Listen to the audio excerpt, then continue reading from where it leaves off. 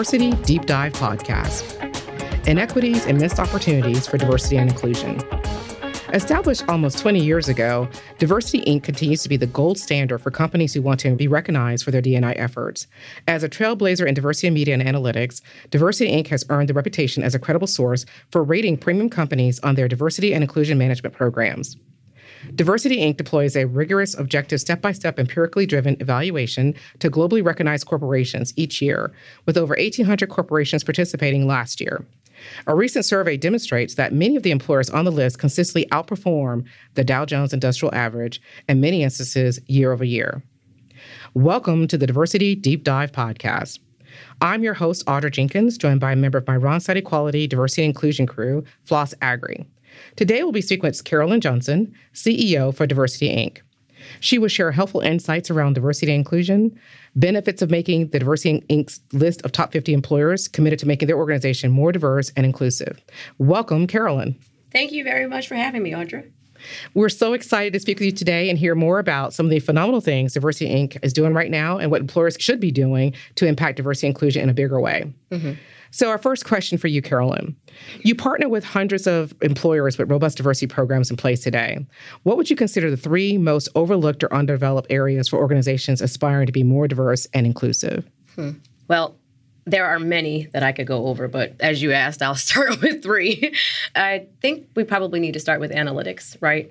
The appetite to be measured and the willingness to be transparent and the intentionality to approach the work.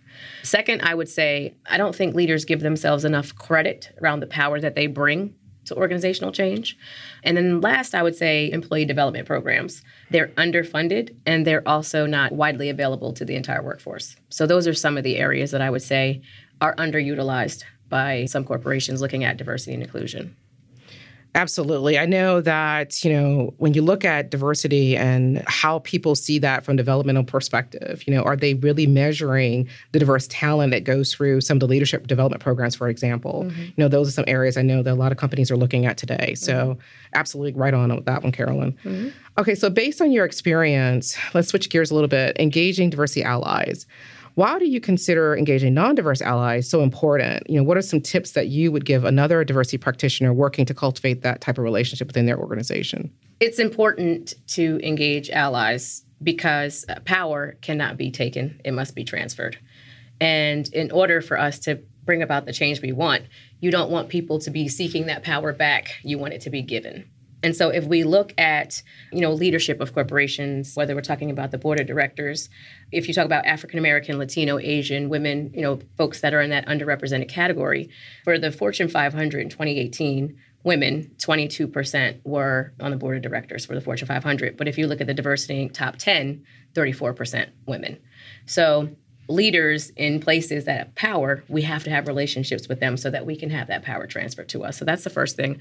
And then second, I would say that in order to be the best leader, you have to understand the challenges that people you are working for, they deal with. And the only way you can do that is to be an ally. So those relationships are extremely important. Allies have to transfer power. Those getting the power have to be honest and forthright with the challenges that they're dealing with. I love that, transfer of power. When people think about allies, they think about someone just standing with them, supporting them. But I love that from power position. That's a phenomenal way to look at allies. I love that. Yeah. And we need everybody at the table, right, Carolyn? Absolutely. To make it happen for diversity and inclusion. So, Carolyn, I'm really excited about your recent appointment, of course, as the CEO. We definitely need more of that from a gender diversity standpoint. Mm-hmm. But what have you seen companies do, just working in your space, all the companies that you work with, the CEOs and people that you meet with daily, what have you seen them do to successfully lay the foundation for more gender diverse leaders like yourself at the senior executive level? Well, in the spirit, again, of talking about transference of power, I look at sponsorship as one of those transfers, right? And when we talk about gender diversity, Johnson & Johnson, they were number one last year on our top 50 list. They ascended to the Hall of Fame this year. But when they talk about some of the most effective programs, sponsorship specifically making sure that women are given the opportunities to lead as they've earned, as they've gone to school for, as they put the time in, the hours in. Sponsorship seems to be one of the most effective ways. Mentoring is something that eventually morphs into sponsorship for companies who really understand how to develop their people. So I would start with sponsorship as an area where companies could really focus. But again, you have to measure to even understand what the opportunities are. So the foundation of all of this is analytics, measurement, and transparency. So it's not enough to measure and then hide. You have to measure and then be honest about where you are and be willing to put in the work, be intentional. Perfect. Fantastic. Thank you for sharing that. So, of course, at Randstad, we're proud to have earned a spot on Diversity Inc. top list in 2019. So congratulations. Thank you. We're so excited about that. It's part of our ever-evolving diversity journey, like a number of companies right now. But from your perspective, if we talk about an organization that's considered fully inclusive, if that's such a thing, what does that look like from where you sit? So if the folks responsible for D&I at the senior levels of the Hall of Fame companies were in here with me right now, they would say that even they haven't gotten it right. So I wish I had an answer as to what that looks like.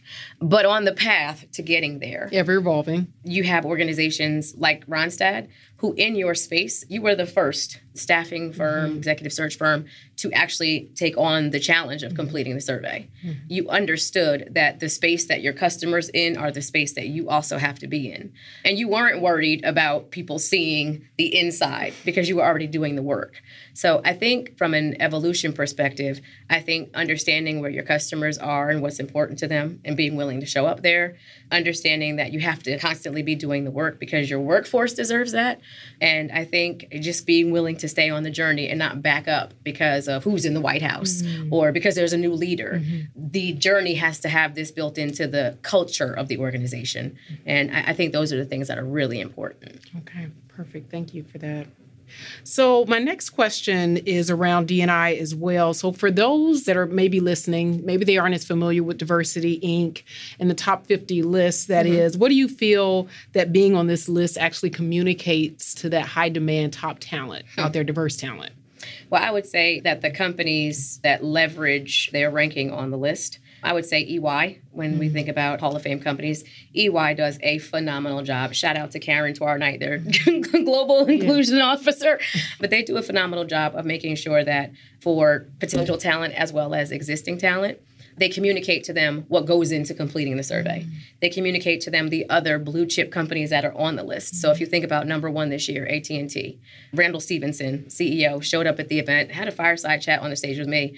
I actually was looking more forward to that than I was talking to Trevor Noah, because I'm like, he's my forever CEO. That's my dude. He will be always. And he didn't pay me to say that. But then I think about other companies like ADP. I think they have to make sure that they understand who else is on the list. They have to make sure they understand what goes into the list, what we're measuring. So it's not just workforce representation, but we're looking at where people fall throughout the organization. Are women represented at the top, in the middle, throughout? Are people with disabilities showing up at work? Are they comfortable identifying that status? Indicators of trust. We look at supplier diversity. We look at talent programs. And new this year, we're also looking at philanthropy. We asked those questions in years past, but now it's actually part of the weighting because there are correlations between how leaders show up from a philanthropic perspective and how they treat their workforce. And so this year and years past, EY has done a phenomenal job, but making sure people understand what goes into the survey, understand who else is competing, I think that helps with communicating what the list is really about. And Audra, I was having this conversation with you. In May, my goddaughters graduated from Howard. Their parents are phenomenal. They need to write a book about getting two women through college with minimal debt, right? But I attended the graduation. So 2,000 undergraduate degrees, almost 400 graduate degrees. And my goddaughters, my nieces, they understand how to pick a company. They've had somebody coaching them, walking them through the process, even, picking the right school. Like, they've had somebody by their side. But what about those other students who just graduated, who do not have that coach, do not have somebody walking them through that? This list communicates to them where to go work. And so that's extremely important. So Diversity Inc. is making that connection. We're talking to the employers how to manage their brand, how to show up as a good corporate citizen, as a good employer. But now we're talking to the other side of, this is where you go to work. This is what matters. These are the companies that will help you develop as you advance your career. So we're making those connections, and that's what this list communicates. Wow, absolutely. I know that's definitely important for diverse candidates. And definitely there are all kinds of surveys out there that discuss how important this is to millennials who are looking at companies that they want to go work for. So thank you for that. And the leadership accountability piece is extremely important to millennials. Salary aside, they're very interested in two things in particular. So one, where leaders stand on certain issues like civil rights. The 4 congresswomen that were just attacked by our president, and being told to go back to their countries. Millennials want to know that their leaders know this stuff is going on, and they want to know where they stand. There is no gray. It's black and white. So that's the first thing. And then second, again, are you supporting the communities in which you do business? Millennials really want to know, what does your philanthropic efforts look like?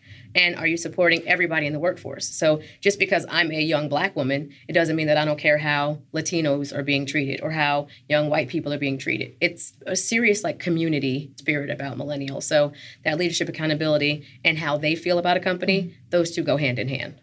Thank you for sharing that. And we've spoken about the evolution of D&I quite a bit in the midst of this discussion. How does Diversity, Inc. continue to reshape certain discussions around culture and inclusion? I think there are a number of ways that we do that, but basically leadership lessons in what's happening every day, right?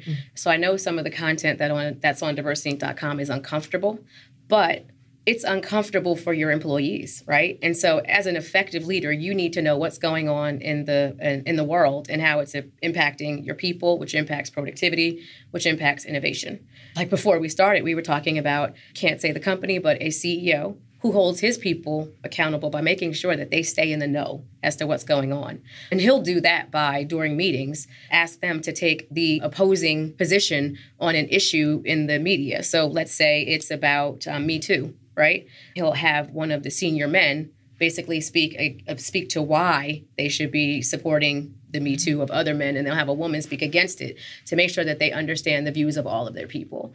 I think that that's how we do that. We make sure that we're talking about what's happening, but then we're helping leaders understand what lessons are kind of trickled through there. So I can talk all day about, the horrible things that leaders say, right? That's easy. That's easy editorial. But to kind of bring those connections together from a leadership perspective, that's one of the ways that we keep a spotlight on culture and inclusion at these companies. Thank you for that, Carolyn. I think that's, very insightful, very poignant point about leadership accountability. When you think about leadership, I think about what exemplifies a great leader besides the accountability. Can you kind of help us with a couple of points of what you think when you look up some of the leaders, like the CEOs that you're connected with? What characteristics do they have that, besides the conversation piece, but I don't think it's just the conversation. They also have the qualities of great leadership inside of them. So if I'm looking at the Diversity Inc. Top 50, I will start with the CEOs who show up, right? So I think a willingness to be in the room, listening to what the challenges of the day are and being willing to roll up your sleeves and tackle them. I think that's one characteristic. As I had mentioned earlier, Randall Stephenson, CEO of AT&T, they were ranked number 1 this year. He has made plenty of statements around the importance of caring for your workforce, understanding what they're going through. So also being willing to speak up, right? So no matter what your board is saying, no matter what may be coming out of the White House, you're willing to speak up on certain issues. And that's really a function of taking care of your people. Being well-researched, making sure that you understand what you're talking about, making sure that you have the numbers, that you're paying attention to the numbers, and that you were really interested in an inclusive workforce. So when you walk in a room, you're not okay just seeing men at the table. When you walk in a room, you don't just have men as customers. So making sure that your workforce, making sure that people around the table are representative of your customer base, are representative of our population. And one final, remark about what an effective leader looks like. I think one that is thinking about succession planning regularly is also important. We'd all love to live forever and be number 1 forever, but making sure that there is diversity in your succession plan is also important. So these are things that they're juggling constantly. And you can't address everything. Like every time something happens, you can't address it, but you can make sure that you're empowering other leaders to be able to address those things too. So I think those are some of the characteristics of an effective leader in this space.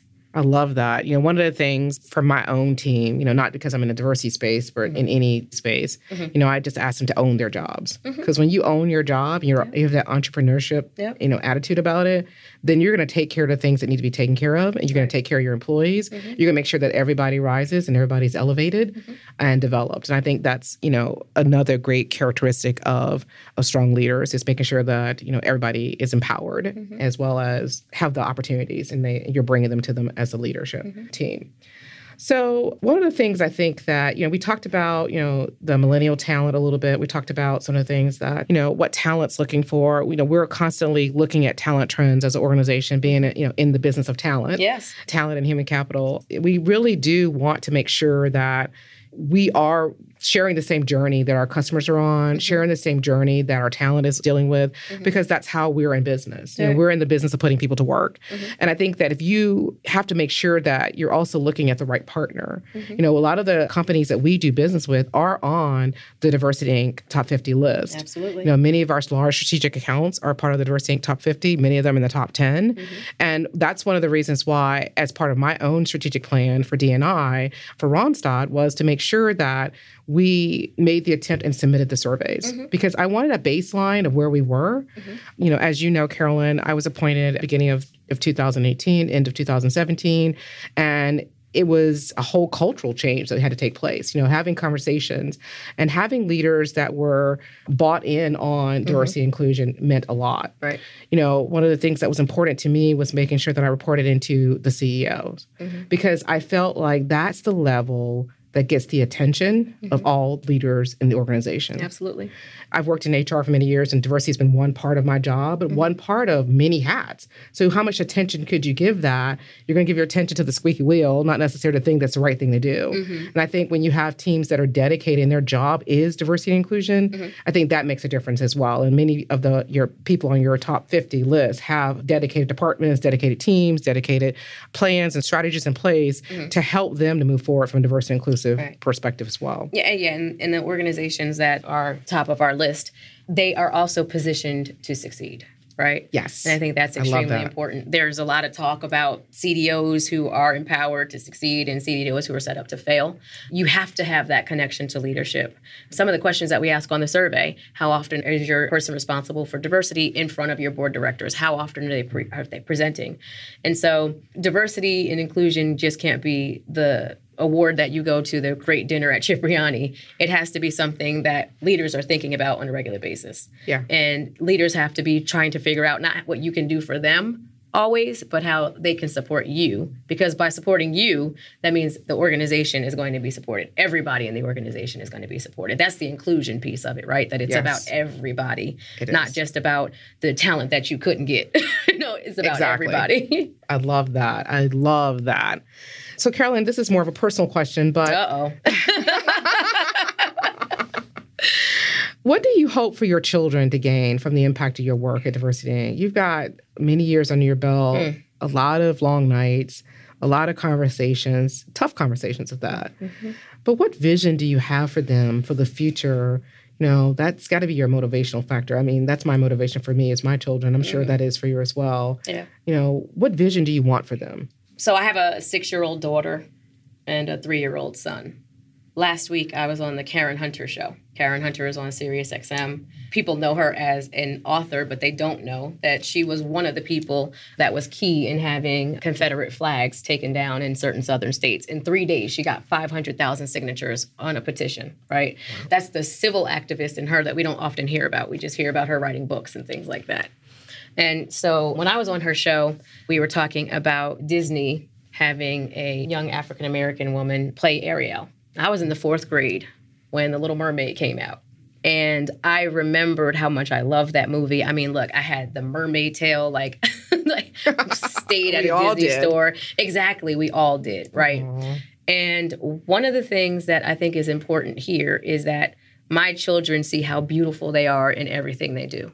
So to have a young African-American girl playing Ariel when I thought she was one of the most beautiful characters, to see myself as beautiful that way, that's what I want my kids to have.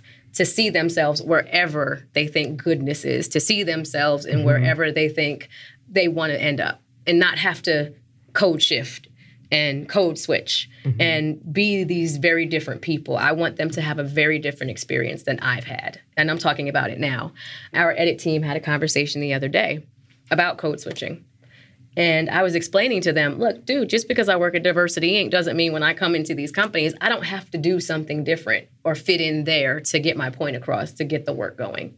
And I want my kids to just be able to have the choice to see themselves as beautiful and capable in everything they do. And it's not just for my kids. It's what I want to see for anybody who chooses to go to work every day. Because when you see yourself as beautiful, you're confident and you're capable of so much more instead of constantly second guessing and worrying and am I good enough? And all the things that through studies we see, unfortunately, impact women of color more than any other groups. So that's really what I want for all young people, for everybody, that they can show up as their authentic selves, see themselves anywhere doing anything that they want to, and know they'll be good at it. And the color of their skin, their gender, is not a determining factor. Ambition, desire to win, those are the things that would matter. I love that. That's so deep and powerful. Oh my gosh, Carolyn. I got chills when you said that. Don't cry. I won't cry. I won't cry. I will not cry. I promise not to cry. I just think that as a parent, these are the conversations you don't want to have with your children. You don't want to have to tell them that they're different any kind of way. You wanted to say that they're special. I have many conversations with my kids about, they have a very diverse group of friends. And I love that about them. We just did a sleepover recently, and one of the parents commented on that. I was like, wow, you have such a diverse group of kids here. I'm so impressed with that. And I said, well, I'm a diversity practitioner, so I hope I'm raising culturally competent children. So I think that's just something that's very powerful and impactful. And I hope that the work that we all are doing is making a difference, impact on society in a positive way. All right, Carolyn. So I guess to wrap this up, any last piece of advice you want to give out to any diversity practitioners out there and why they should be connected with Diversity Inc.? I would just like to say that, when we talk about surveys, when we talk about measuring, I think this is everybody's responsibility. It's not just the chief diversity officers or the CEOs. This is a tough lift, a heavy lift for everybody. And so, that top-down approach is important. So when you think about where we're going with the survey, right, we weren't asking questions about ESG in previous years. So when you're talking about like governance, it's environment governance and societal impact. But we are really making sure that everybody in the organization is taking this seriously. So even looking at the board of directors, it's not just enough anymore to have women on your board or Black people or Latinos. What committees are they on, right? How are you empowering them to make change in the organization? Or are they just there because Diversity Inc. is watching, right? So this is everybody's responsibility. It's not just about those who are oppressed. It's about everybody. And it's everybody's job to make sure that workplaces are better, more diverse. Because what's the numbers, Audra? More diversity equals more innovation. That's right. More innovation, more return on investment, better revenues, all of that. Exactly. We're elevated through diversity. And I think that we're now global citizens and operate in a global marketplace. And it's really critical that we are reflective of our global customers as well as, anyone that we want to utilize as our talent, in human capital. So thank you so much, Carolyn. I really appreciate this. Has been such a wonderful conversation. Thank you so much. Thank you. Thank you, Floss, from my Ready crew. I also want to give a big thank you to our listeners. We certainly appreciate your support. Real diversity happens when everyone is actively engaged, working together for positive change. Let's keep the conversation going. Please download more episodes of the Diversity Deep Dive podcast. Until next time, go out and make a positive difference in your organization or community.